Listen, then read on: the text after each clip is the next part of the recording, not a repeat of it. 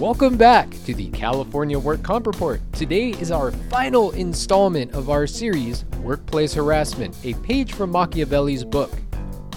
So Paul, talk to us about weak officers and why that's so important. Weak officers are cool.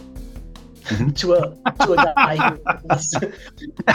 who wants to become the leader and the head of his own army and his own city and his own country and his own continent.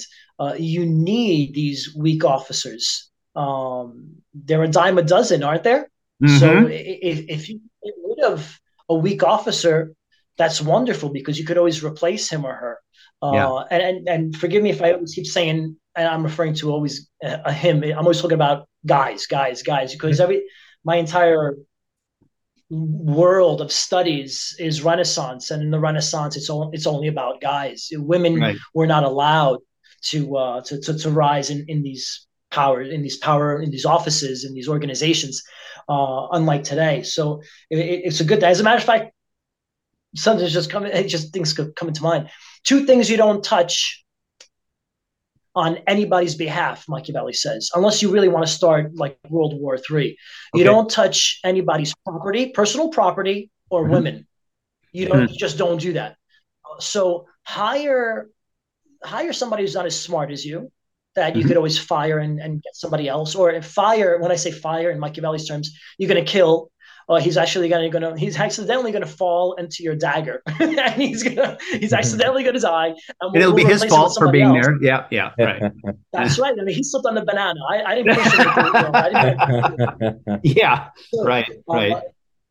It's important to hire these weak leaders underneath you that are going to help you do what you want, but at the same time, don't touch his house. He's got a mortgage. Don't go there, and don't touch his wife and his daughters. Just don't do that. So it's kind of not funny. It's strange. It's unique on how Machiavelli is justifying certain things, saying hire the weak guy, the guy who's not as smart as you, to help you do what you want, but don't touch his wife and don't touch his property. So I think there's a code. Don't threaten to take his house down or burn it down or stuff like that. Yeah. Don't threaten to kill his wife. Take it out with him somehow or another. And again, that's still Machiavellian. I mean, that's perfect. It's the ethics of Christianity are not there. It's completely un-Aristotelian. We're not talking about being a good person. The virtue there, Machiavelli says, it's all about how many buttons can you push at the right time to get what you want, and then it's more virtuous to figure out how to change your strategy depending on what the outcome is. So depending on how the harassee is acting, you're going to have to change your strategy. And that's virtuous, opposed to the church saying virtuous is being a good guy and being altruist, helping people, and not, picking them up when they slip from that banana peel, not shoving their head into that dagger and make sure they're dying. So it's very strategic, but it sounds like an evil book. It truly does. And it makes a lot of sense when the more we talk about harassing and how one goes about harassing individuals and companies, and how you get to defend yourself when there's a much broader market. I want to be the leader of that new hospital, of that new university. I want to be the dean of a college. You could get there, but you're going to have to play chess in a very interesting way and make sure that your competition is going to be wiped out. Otherwise, you're going to have competition constantly on your back. But you want to be the dean of that college or that university. So get rid of the other ones. Start putting negative reviews on them and accusing them, just like your case, John. Accuse them of things that they haven't done. That's fair game. And your goal is to achieve something. And that harassment is ridiculous. But again, it's very difficult to deal with on the harassee point of view, and very expensive. And I was going to jump in and say, it kind of in closing as we wrap this up, and by the way, thank you both of you. This has just been a fascinating discussion and very practical, I think, for anyone who's interested in studying the mechanics of harassment or has unfortunately been a victim. But it's harassment, like I said, it has a higher bar than any other work comp type of injury. Psychological injuries are very difficult to prove your case. And imagine that you're being harassed and you have no access to the harasser's human resource file. You ask human resource, well, has this guy had any, or gal, whoever you're complaining against, do they have any record?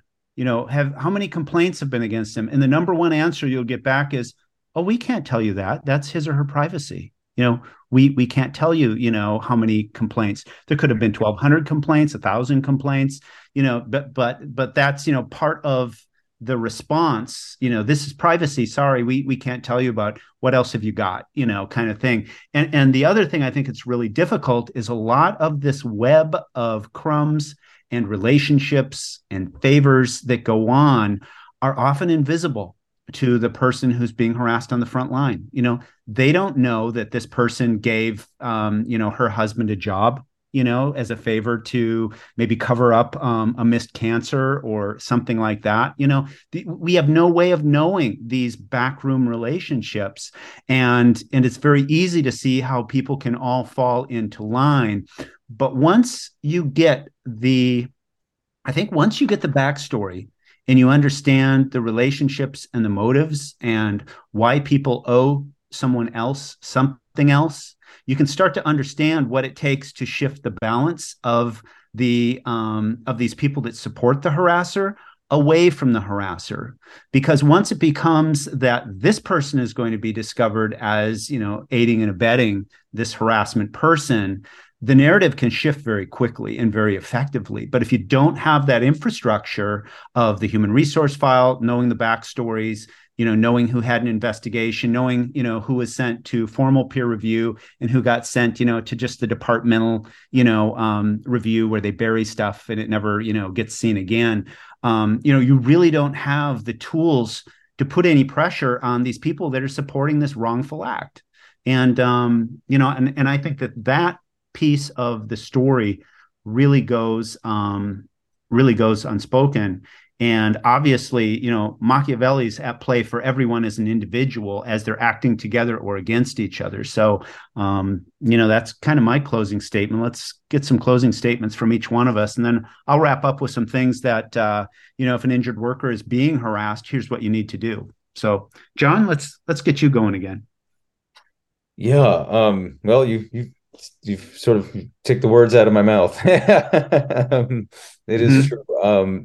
Yeah, harassment.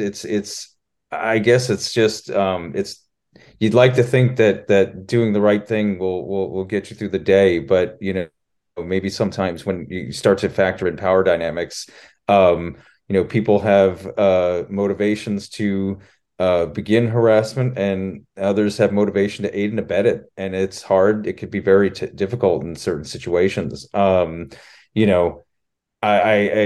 It's really important to have mechanisms, either external or internal, to mitigate it. And it's easier said than done. Mm-hmm. But story, hopefully, once it's told, will have a happy ending, and we'll see that this person beat and broke the machine, I guess. Yeah, let's hope so. Yeah. Paul, go ahead and tell us from Machiavelli's book, why it's so naturally and inherently difficult to fight an uphill battle on a practiced and well-supported harasser.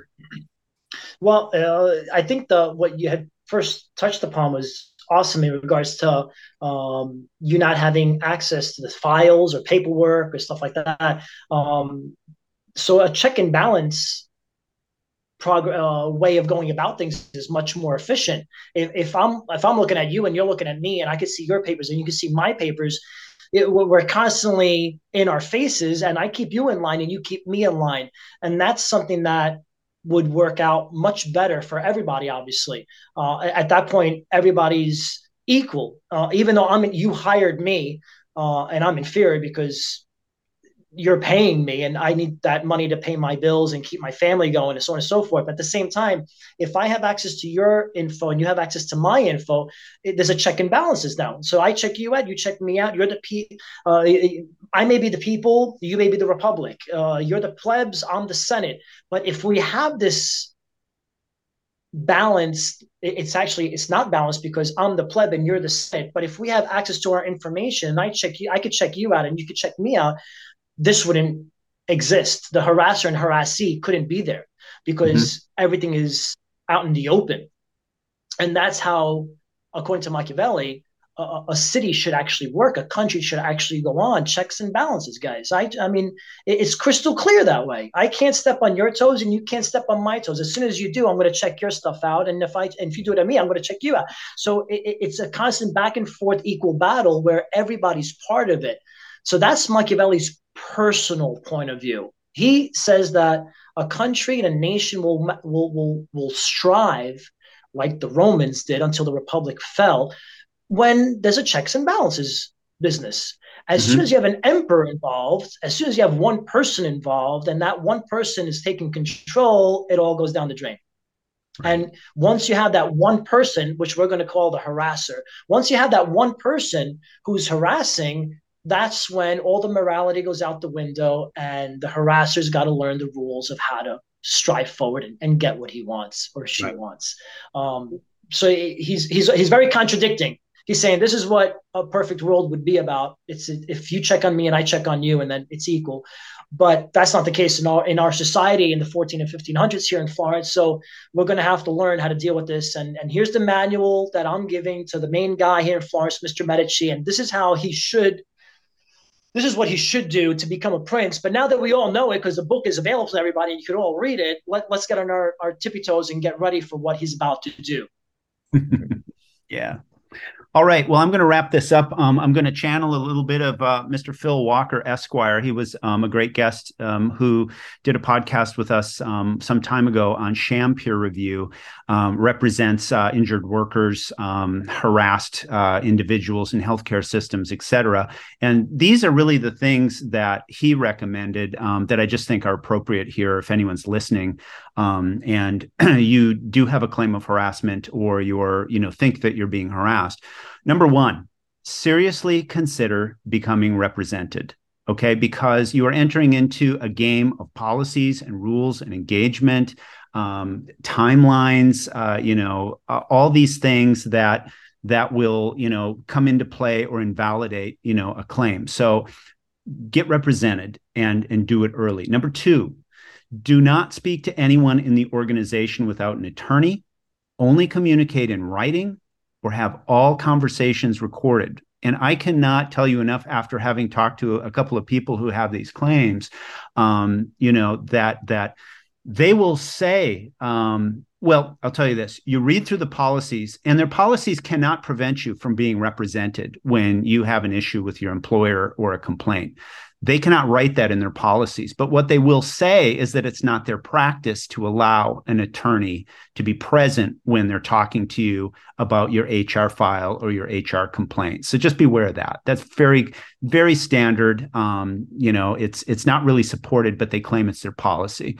Number three, understand the motives of the harasser and the harasser support system. Understand, if you can, like we said, why it's happening, why, this practice is being promoted or protected.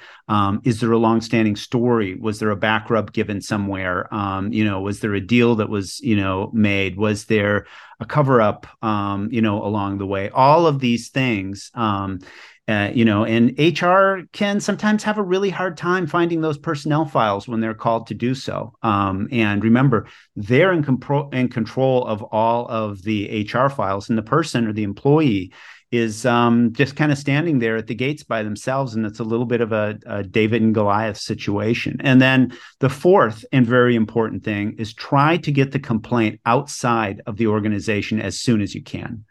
Get an outside credentialing committee, if someone is, the medical board, if there's a medical malpractice or unprofessional conduct, anything you can get from the outside to intervene and come in and do a more level look at the situation, the better off you'll be. So if you can use those four things, I think you can kind of avoid a lot of these problems and getting into traps. Because if this goes too quickly and the harasser gets what he or she wants, you will lose your job.